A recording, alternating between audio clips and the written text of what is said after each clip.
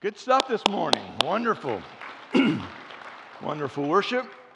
And we're going to see how old some of you are today. And, oh my gosh.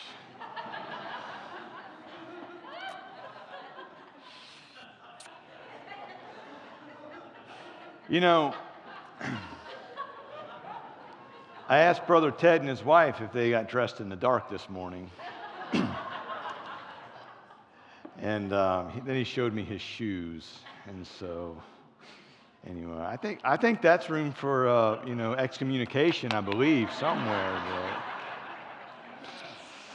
But we probably deserve that. I probably do deserve that. And so, congratulations to the Browns. And how many Super Bowls have they played in? I can't remember. Good fun, good fun. Where was I? Yes. So see if you can fill this in. Did I do that? Yes, Mr. Steve Urkel, Family Matters.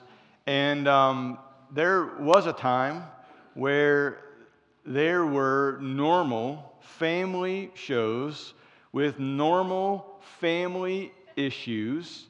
And, of course, our enemy, Satan, he hates the family. He hates people in general because we are made in the image of God.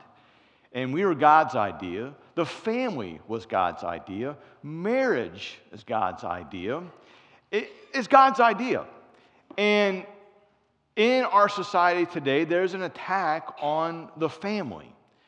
And there's an attack on what morality is. Now, if you were just truthful in looking on how you decide what is right and what is wrong, how do you decide that?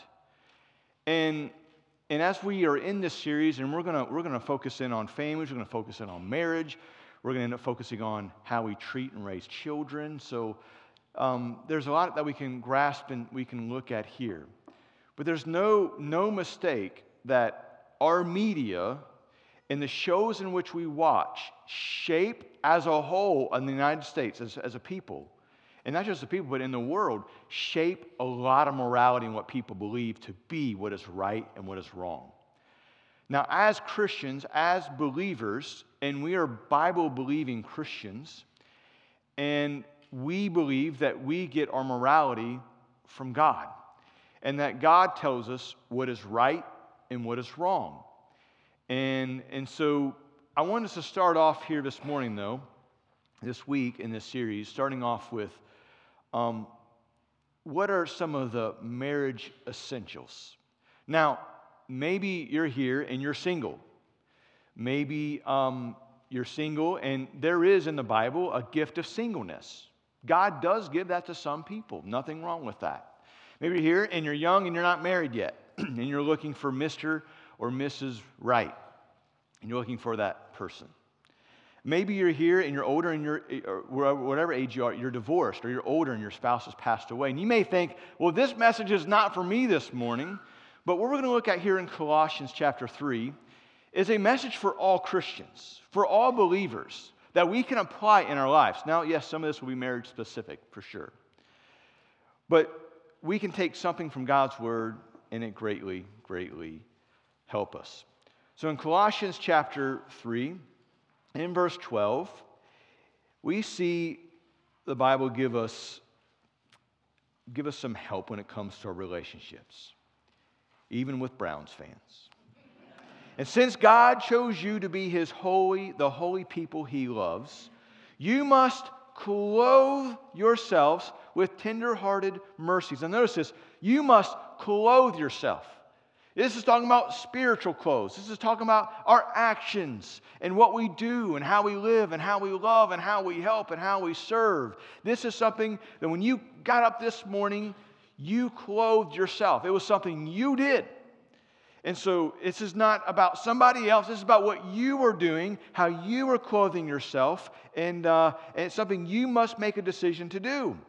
And so with tender-hearted mercies, kindness, humility, gentleness, and patience. Make allowance for each other's faults, and forgive anyone who offends you. Remember, the Lord forgave you, so you must forgive others. Above all, clothe yourselves with love, which binds us all together in perfect harmony. And let the peace that comes from Christ rule in your hearts. For as members of one body, you are called to live in peace and always be thankful. Let the message about Christ in all its richness fill your lives. Teach and counsel each other with all wisdom he gives. Sing psalms and hymns and spiritual songs to God with thankful hearts. And whatever you do or say, do it as a representative of the Lord Jesus, giving thanks through him to God the Father. Now, I'm skipping 18, 19, and 20 because I'm going to be preaching on that here in the next couple weeks as well. Or excuse me, I'm not skipping 18, I'm skipping 20. Wives, submit to your husbands as is fitting to those who belong to the Lord. Husbands, love your wives and never treat them harshly. And then verse 23 and 24. Work willingly at whatever you do, and as though you were working for the Lord rather than for people. Remember, the Lord will give you an inheritance as your reward, and that your master you are serving is Christ. Let's pray. Father, we thank you for your word. We're thankful that you are long-suffering and that you are patient and you are kind with us. Forgive us where we fail you. Help us in our marriages. Help us in our relationships with the people that we love. Right now, one may be struggling with a relationship with a father or a mother or a brother or a sister or a coworker or their spouse. And God, I pray and I believe that your Holy Spirit will use this message to help speak into our lives. We love you and we praise you. In Jesus' name we pray. Amen. So usually if I open up with a joke, I'm telling a joke for one of two reasons. One, the joke goes with the message, all right, which I have one here for you in a second. Or two, it's a big day. Wasn't last week wonderful? It was great, man. We had 2 baptisms. We had barbecue. We had opening day football. And we had some great time of fellowship. It was a wonderful, wonderful week. And sometimes I'll just tell a joke because I want new people to feel a little bit comfortable. And sometimes you get people to laugh, it makes them feel comfortable. But this joke has to go with my message, all right? So here's the joke. There was a lady named Jill. And weeks before Jill's wedding, she was very nervous and she was uncertain whether she would walk down the aisle. And so she's telling the pastor this, and the pastor says to her, "Don't worry, we will simplify. I'll simplify it for you. All you have to remember is when you enter the church is that you walk down the aisle. The groom and the best man will be waiting before the altar, and then I'll ask the congregation to sing a hymn. And then we will go on with the ceremony. And all you have to remember is the aisle, okay, the altar, and the hymn." And so she's a little more relieved. So she's like, "Okay, I can do that." And so the day of the wedding, she is dressed in white, looking beautiful. The people from the church and her family are there, and it is a packed church, and she's walking down the aisle. And everyone starts to snicker as she comes down the middle aisle because she keeps repeating what the pastor told her to remember. Aisle, altar, hymn. Aisle, altar, hymn. Aisle, altar, hymn. Anyway.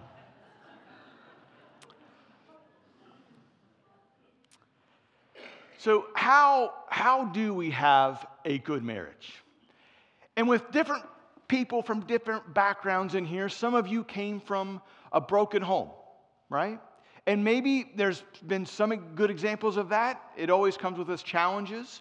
Some of you may have gone through a divorce. Some of you have been married a long time. Some of you have been married a long time, but there's still issues and problems you've had to deal with. Maybe there's been times where you didn't like each other in your marriage. You loved each other, but you didn't always like each other. And I think everyone goes through that period of time. And I always heard, especially my wife and I, we've been married 20 years. We married 21 years in January. And so we've been together, I think 23 or 24 years total. We count dating and everything. And I always heard, though, that you would love, that many end up loving their spouse more than when they first met them. I thought, that sounds a little weird, but it's true. And your love for one another, it changes in that it should deepen. Now, maybe that's not where you're at right now in your marriage. And you're possibly wondering why, or maybe you do know why. And you're struggling. You're struggling. And you know, some will say when it comes to having a good marriage, and I always love seeing the people who've been married 40, 50, 60 years. And how did you do it? How'd you go about it? Some will say that you need to be friends. It's not bad advice. Don't go to bed angry. Okay? Never argue. That's no fun. Stay committed no matter what. But is commitment enough? And what do you do when you're committed to your spouse, but your spouse isn't? And then you throw kids into the picture and things can get crazy really, really quick. And so understanding God's purpose for marriage is important and critical, really, for us to have a godly marriage. God created marriage to be a covenant agreement between two people, a man and a woman, and himself. You notice that part? Not just a man and a woman, but himself, an agreement. It was his idea. And in the past, being a pastor for a while now, and I've heard Christian people say this ignorantly. They didn't mean it to be mean or anything like that, or to downplay marriage, but they would say marriage is really just a piece of paper. Well, my friend, why legally, yes, but in the spiritual realm, in God's kingdom, and that which we're a part of, right? The church is a part of the kingdom of God. Where is the kingdom of God? Any place where Christ is, any heart where Christ is king. In the kingdom of God, it is deeply, deeply spiritual. In the kingdom of God, marriage is symbolic. In fact, it's symbolic of Jesus Christ and the church. And in fact, symbolic in this way is that the husband in the relationship is symbolic of Christ, and that the female, the wife, is symbolic of the church. Now, when you think about that and you think a little deeper of what that means, what did Christ do for his church? Well, he bled and died and sacrificed himself for his church. He loved it. And so symbolically, men, Scripture is showing us and telling us that we should love our families, that we should sacrifice for our families, and that we should do whatever we need to do for our families and for that spouse that we have. Now, we have 3 children, and I love my children, but my wife comes first before my children. And so, oh, wait a second, I can't do that. I love my children as well. I would risk my life. I would give my life for my children, no question. But God expects me to keep that relationship with my wife going. Now, some have experienced this, is that as your kids get older and they start to go out on their own, they get more independent, eventually they meet someone special and they get married and they leave your home. And some couples end up looking at each other of like, oh, who are you? We raised these kids. We knew each other while we were dating. We knew each other while we had that first kid. And then the second kid came and the third kid came. And then we were just kind of trying to figure things out. And we had soccer practice and basketball and this and that. And you never really took time to date. You never really took time to do anything fun together. And then suddenly the kids are gone and you're looking at one another like, oh, who are you? Oh, what do you like? What's your name again? Right. And I get it, but that's not how it should be. You need to take time. Take time to date. Take time to spend time with one another. Because eventually, the children will leave. And if you haven't developed that relationship through the years, it's going to show. And there's some difficulty there. There really is. And so I want to encourage you that if you're not married and you're young, or right now you have kids, is find that babysitter. Make that investment in your marriage and take time to do so. See, as a husband and wife, the couple is united by God as one flesh, both legally and spiritually. It's a three-way union with God at the center, forms the foundation in which you build a godly marriage. I've heard it said is that God's purpose for marriage, and man, we in life, we pursue happiness. Who doesn't want to be happy? We all do. But sometimes people get into marriage thinking, okay, this will make me happy. And it may for a time. And what's interesting about marriage is that what we can do with anything that God has designed, because we're flesh, because we're not perfect, because we're sinners, right? Until we get to heaven, we're going to deal with this subject of sin and this battle of sin, is that sometimes you will look at somebody and go, if I can just find Mr. Right, if I can just find Mrs. Right, then they will fulfill me 100%, and it's all going to be, fields of lollipops and sunflowers, and we'll have it all figured out, and it will go smoothly, and nothing's going to get in our way. Then you marry somebody, and there's little quirks that you thought were cute, you want to now strangle them for. There are certain things they do that annoy you, You know what they say? They say opposites attract, and then they attack. Yeah. God does that. You ever know sometimes God will put a neat freak with a slob or a free spirit? He does that. And I think God does that on purpose because there's probably some things a neat freak needs to just chill out on. And there are some things that kind of the person who's a little kind of messy, they need to straighten their act up a little bit on. And God kind of uses each other to kind of sharpen one another and help one another. And marriage is a wonderful, wonderful thing.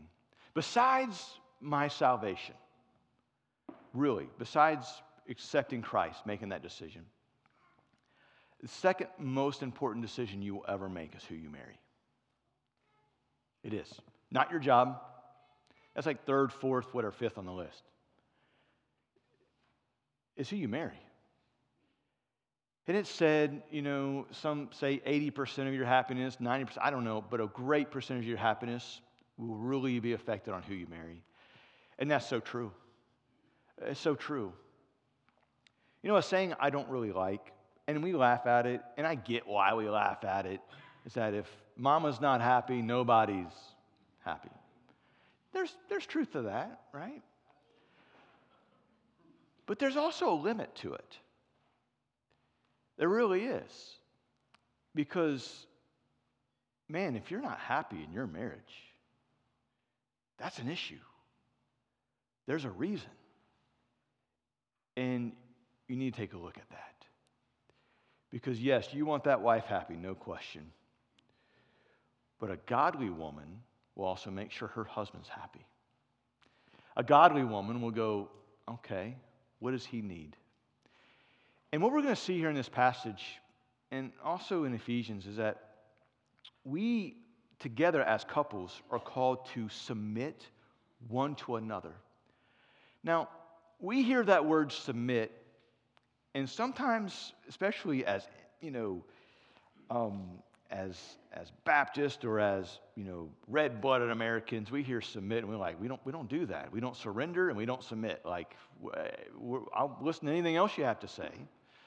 But really, take that word submit, and what does it truly mean? It means respect. It means respect. And God has called us to respect one another. And so, God has given us this helpmate, not always necessarily to make us happy, but to make us holy. Oh, great preacher. You're telling me I can be holy but not happy. No.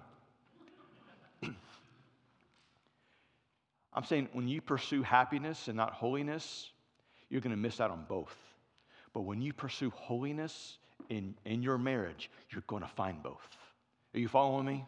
I'm going to say it again because that's important. When you're just pursuing happiness in your marriage, you're not going to be eventually happy, maybe temporarily. You're not going to be happy and you're not going to be holy. But when you pursue holiness, you're going to find happiness and you're going to find holiness. And that's maybe one of the purposes, I believe, of marriage. To help you. They say that as you are married to somebody, that you're not married to the same person. as when you first met them. And you know what? That's true. I'm not the same person I was that my wife married. Now, that can be good or bad, right? But through life experiences, through having children, and she's also not the same person I married. And that's a good thing. That's a good thing. You know, I met her when she was 18 years old. I'm glad she's not 18 years old. She was 19. No, she just turned 20 when we ended up getting married, which is a little weird to think about. I'm only 3 years older than her, by the way. Okay, so I wasn't much older. But I'm glad I'm not 23 and think like a 23-year-old today. Now you're at 23 and you're like, but I'm mature, and listen, there's a lot of things I thought I knew at 23 as well. And then the older you get, you realize the less that you know about certain things, and the more you need God's help. And then as you get in your 40s, you're like, man, I really, really need God's help. And we all are at different stages. And each stage in life has its pluses and minuses. What's interesting enough, and you've probably heard this said before, is that 50% of the marriages end in divorce, even the Christian ones. And that is one of those statistics that you hear in the church world that's hard to kill, because it's actually false. What it truly is this, is that those who just attend church on a semi-regular basis, the divorce rate is around 30%. Those who are involved, those who serve, those who give financially, it nosedives even further. It does. And so when you have Christ in the middle of your marriage, when you have God in the middle of your marriage, it changes things. Because the number one person in your life that you're focusing on making happy should not be your spouse biblically. It should be God. Your spouse is number 2, God is number 1. And when you say, I want to love my spouse because, one, the Bible tells me to, God told me to, and I want to serve and I want to love the Lord, I realize I need to love my wife the way Christ loved the church. And wives realize I need to submit and show respect to my husband. In fact, by the way, ladies, if you want to know how men spell love, they spell it respect. That's how they spell it. They don't spell it the same way you do. And God made us equal in value, but separate in roles. Sure, there's roles, there's certain things we do that crisscross, no question. It's not a matter of intelligence. I mean, I met some of y'all, your wives are definitely, anyway, I'm not going to go there, I'm just teasing. A wise man always marries up, amen? Right? A wise man always marries up. You know, guys, if we were to be honest, like, we look at each other and we're like, why do women even like us? Like, we're not much to look at. I mean, if you're born with an ugly face, you're just born with an ugly face. You can grow a beard. You can't really put makeup on. There's not much you can do. You can maybe change your clothes a little bit, maybe, right? I don't know. But we're just thankful women like us and that we get married. Amen? Men, right? Yeah, amen. All right. I don't know. You know, I could go on, but I won't. All right, so I'm probably only getting halfway through this message today, by the way. So if you're wondering, he didn't finish today. I kind of knew I wasn't. I actually told Brother Jim, like, I don't think I'm getting through today. I think I'm going halfway because I know myself. And on this subject, I get talking and I start adding things into my message as I go. But with that said, when Christ is in the center of our marriages in the church, yeah, sure, there are people who get divorced. And by the way, if you've been divorced, we love you. We do. We're not here to judge you. Maybe it was your fault. Maybe it wasn't. Maybe it was both. I don't know. But I do know that the Lord forgives. I do know that biblically, like the Lord, Jesus talked about divorce. God doesn't want divorce. He doesn't like divorce because he knows the pain and the hurt that it causes. And some of you have been through some of that pain and hurt. But there can be reasons, biblical reasons for divorce. We see that. And I think as a church, we need to be careful in how we judge people and look at people if we hear they're divorced. We don't know the subject. We don't know. What should you do? Love them. That's the best thing you can do. And so if you're divorced and you're here, I just want you to know we love you. All right? We do. If you're watching, we love you. We care about you. And whatever your situation is, the Lord knows, and He's not done with you yet. All right, so what does the Bible say about having a good marriage? A strong marriage that pleases the Lord. Here's number one. We finally got to it. Number one. Commit yourself to the Lord first, then your spouse. It sounds simple, but not everyone does it. The Bible tells us that with your family, with your mother and father, that you should honor your mother and father, no question. But when you leave your mother and father and you cleave to your wife or you cleave to your husband, you're starting a new family. You're leaving the one you had. It's not that you're leaving them or that you're not part of the general family, but you're starting your own family.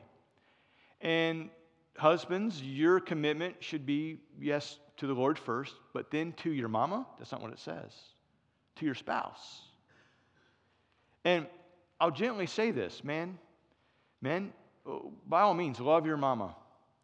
But if your mother's in the middle of your marriage, your mother needs to take a different seat.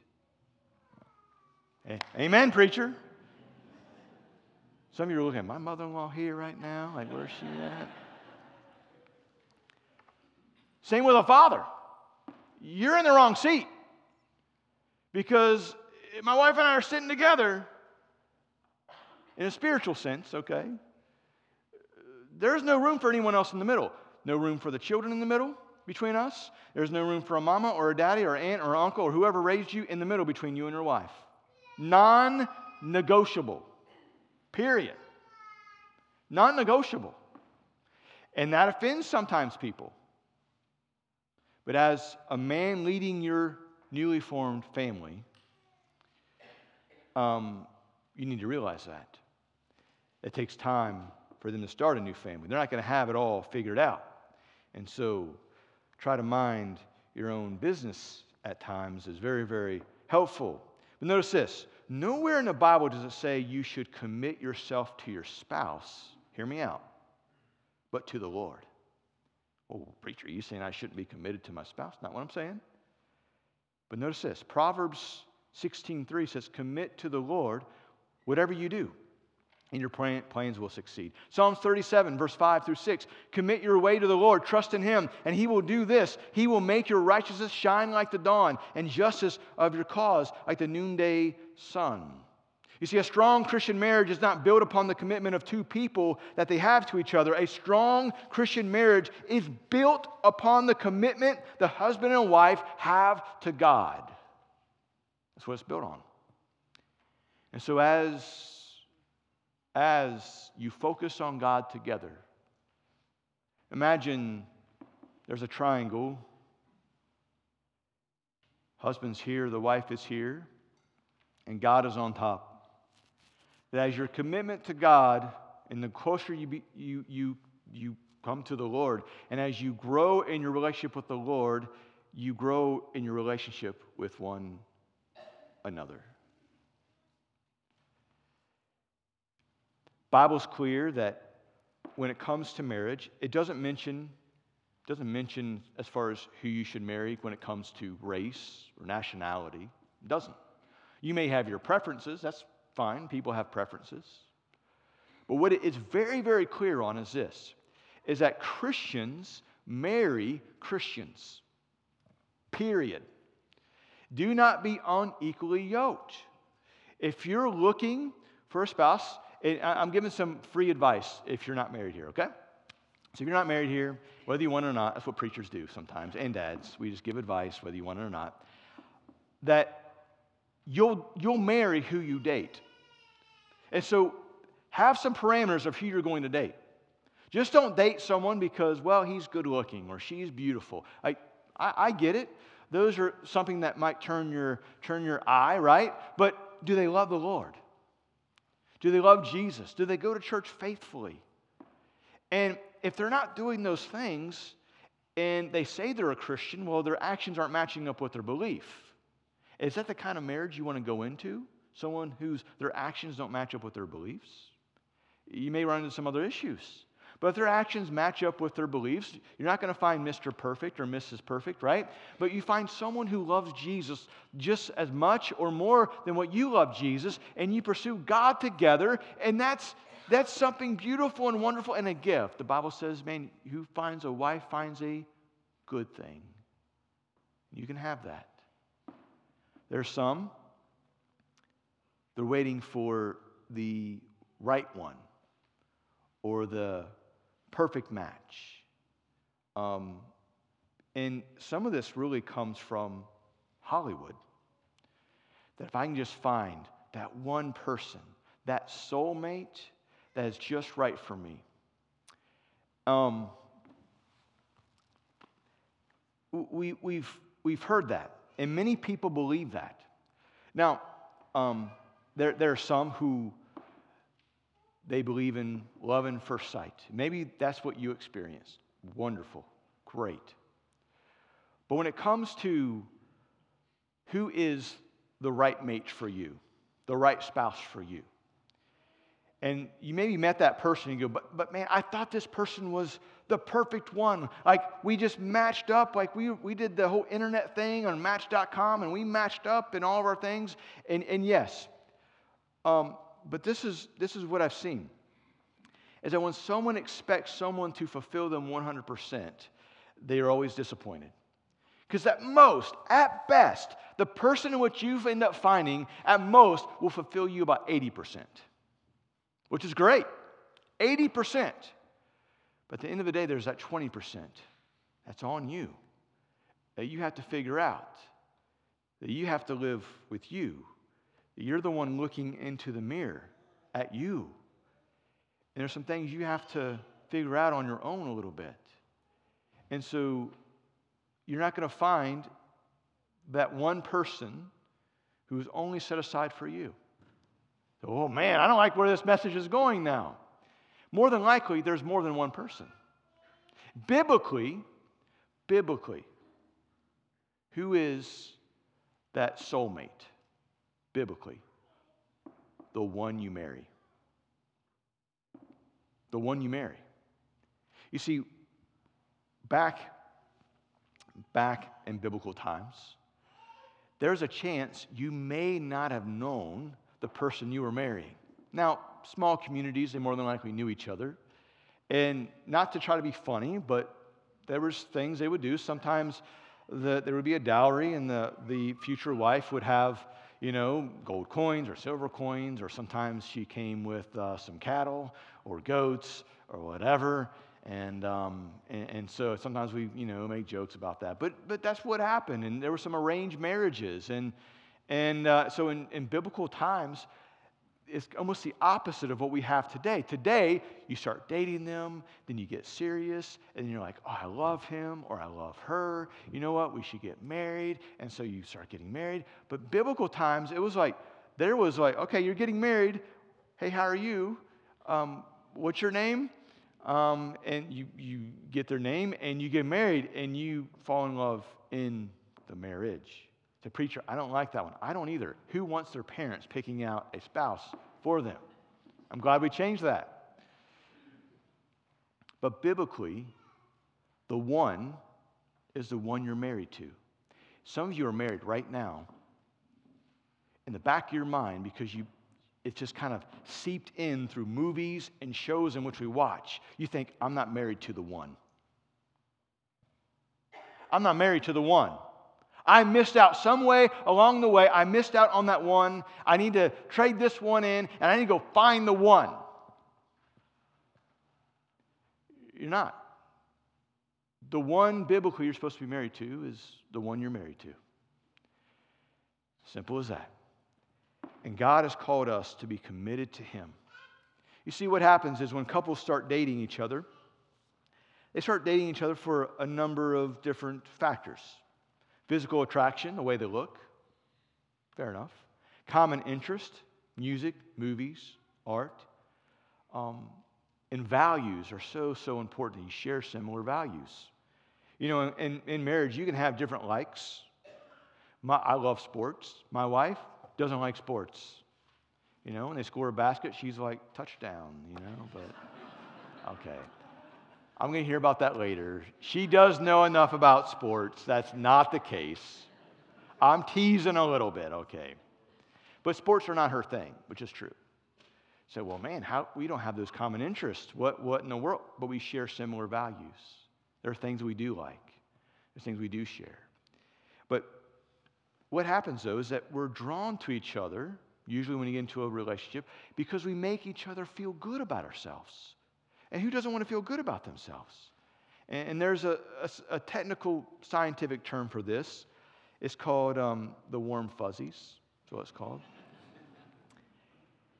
But when a couple gets married over time, even in the best of marriages, a husband and wife can get to a point where they don't always feel good about each other anymore. They get irritated with one another. They begin to argue over all kinds of different little issues. What happens? They start to take each other for granted. And they think to themselves, well, if I can find someone who would just fulfill me 100%, but they're only meeting that 80, but man, they're missing out on that 20, is what happens. We end up trading that 20%, and usually what happens, we end up getting 60%. And we go, man, I thought I was going to have a better trade. The bond that once held them together isn't there now because they've fallen out of the habit of giving each other the warm fuzzies. And when the breakdown in the relationship occurs, it's hard to talk about commitment. They don't see the sense of committing to someone who has become undependable and that they thought they could trust and depend on until death do us part. And I believe that's why we can't find any place in the Bible that talked about husbands and wives committing themselves primarily to their spouse out of commitment, rather that our commitment first is to the Lord. And yes, we're committed to our spouse because we're committed to the Lord. And we see this in Hollywood. And see, in Hollywood, love has become a noun rather than a verb. It seems like you always have a couple that pops up that they're married for a long time. I think, there was just the guy who played Wolverine. Anyway, he's getting divorced from his wife after 25 years. Then you hear another couple getting divorced. And it's always like a statement that's very vague, that doesn't always make any sense. Like here's one statement from a young couple that was in Hollywood. They said that love is a beautiful adventure that is taking us on different paths now. Absolutely nothing has changed about how much we love one another. What? If it hasn't changed, why are you getting a divorce?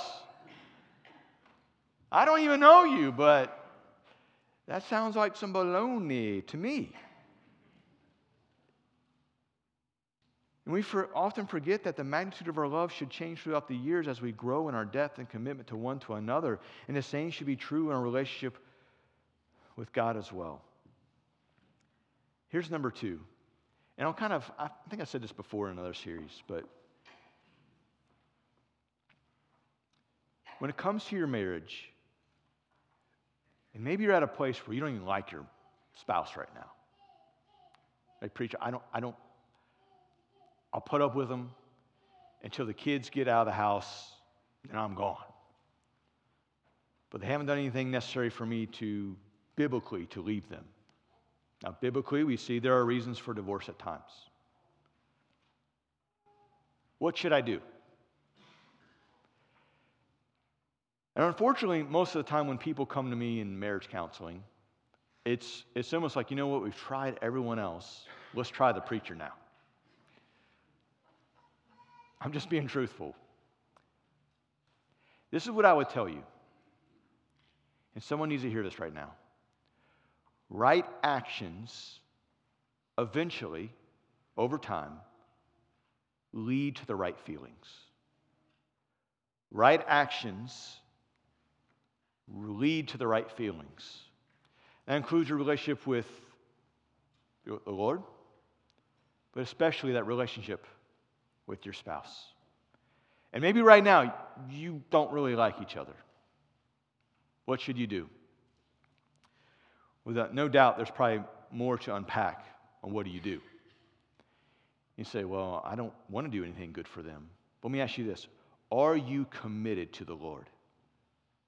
If your answer is yes, then be a man of God, be a woman of God, and there's some changes you need to end up making. There needs to be some forgiveness. There needs to be some moving on. There may be some things you need to sit down and together out of love, work through and talk through without yelling. There is a right way to argue and discuss, and there is a wrong way to do it. Some of you maybe grew up in a home where there was a lot of the wrong way, and you've had to learn, or maybe you need to start learning on how to do it the proper way, the godly way, the Christ-like way. There's a time for that.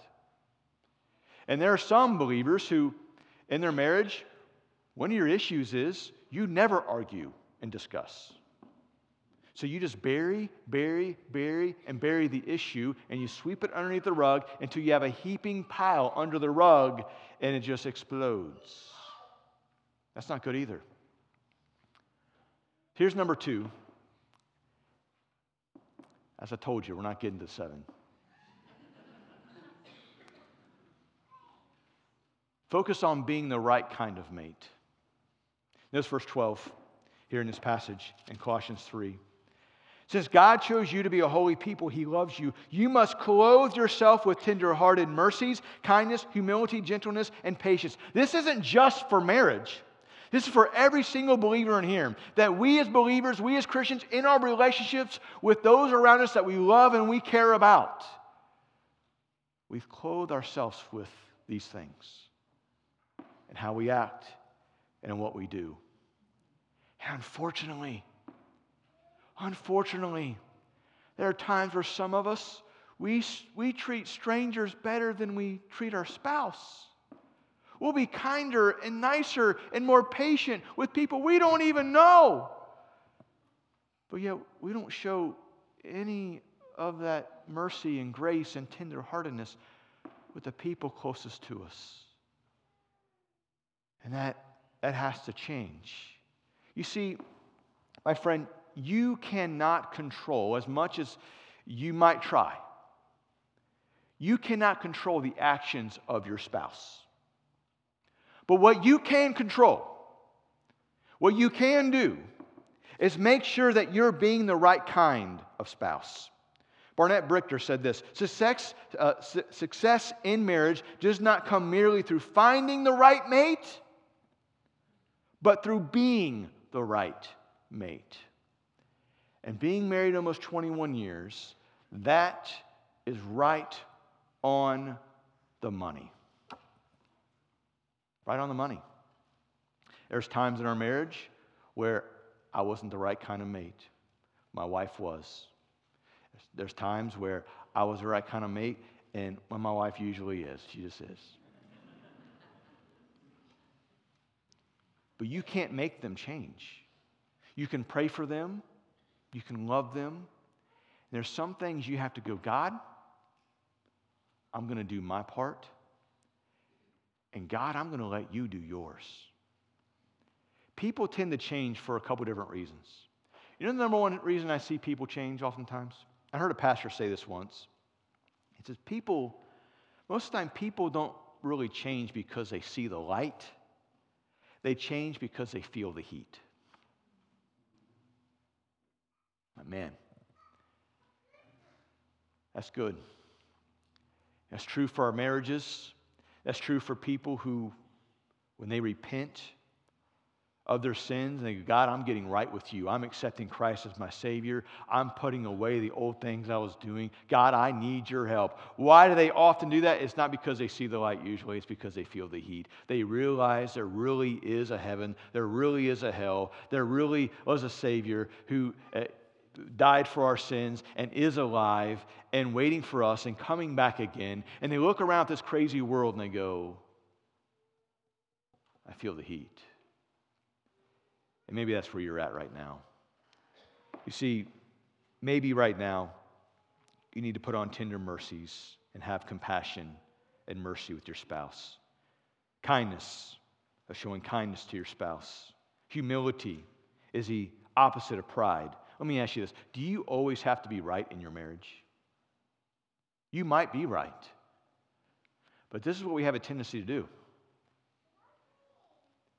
We see this even in social media. People who love to argue and waste their time. Or even face-to-face. Is that we're so focused on winning the argument that we lose the person. Man, you were right. You proved your point. You whipped out the, 5, 6 points of why you were right, and you showed them. But you were a jerk in the process. And you damaged your marriage in the process. You may have won the argument, but you lost the person. So humility goes a long way. It goes a long way. And sometimes when we're so focused on being right, we cease to value our wife's or husband's opinion about a matter. Men, can I tell you this?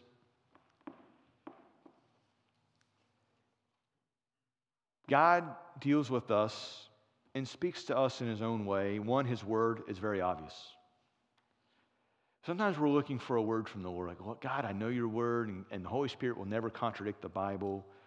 And we're going, I just, whether it's a prompting in our spirit of the Lord leading us. But this is what I found as well, is that God will use the people closest to you who love you to do that as well.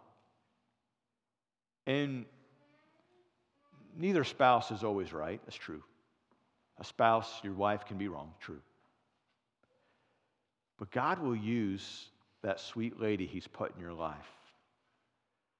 And whether she realizes it or not, sometimes the Lord will speak through your spouse into a situation. And you'd be wise, very wise, to take into consideration what your wife has to tell you. It can save you a lot of heartache, a lot of hurt, and maybe even a lot of money financially. There's meekness. Man, when we hear meekness, we think of weakness. Moses was called the meekest man ever to live. You know what meekness is?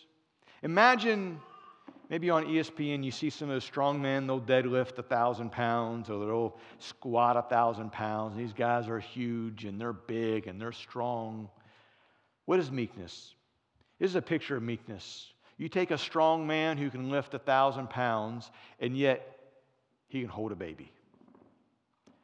The strong man did not lose his strength. He did not cease to be strong any longer. But meekness is just that. It is strength under control. And men, the greatest thing you can be, Moses being the meekest man ever to live, is a strong man that has a strength under control. That his strength can be used when it needs to be used, but is meek and humble and gentle in a way that can hold a baby and show love. God has called us to it. But Pastor, so I get angry about something and I just fly right off the handle. I can't help it. The kids aggravate me. I worked all day. I come home and you know what? The kitchen was dirty or this was going on or my wife said something that aggravated me. I just need some more time and you just fly off the handle.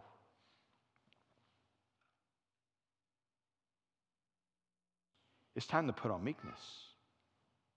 Preacher, I'm having a hard time with that. Let me ask you this, men. Our default emotion is anger.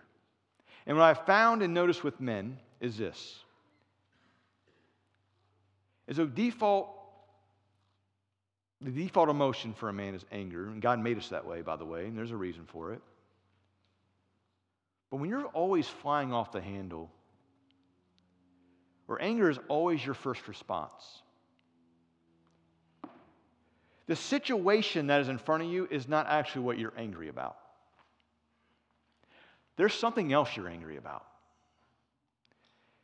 And men, until you deal with that, it's going to be a cancer in your relationships. It's going to be a cancer in your marriage. I've seen it. I've counseled it way too many times when it comes to anger. It could be anger with your parent, your father, your mother, a brother, a sister, a job situation, or something that happened to you when you were a kid. There's some anger, there's something that fires you up, and man, anytime there's an issue in which you can easily get angry about, it roars. So what are you truly angry about? I want to encourage you to be truthful. Seek some counseling. Come see me this week. Seek a Christian friend, a mentor, an older brother or sister in Christ. There's some here that, trust me, would love to talk with you, have been in your shoes before. We all have been there at one point in time.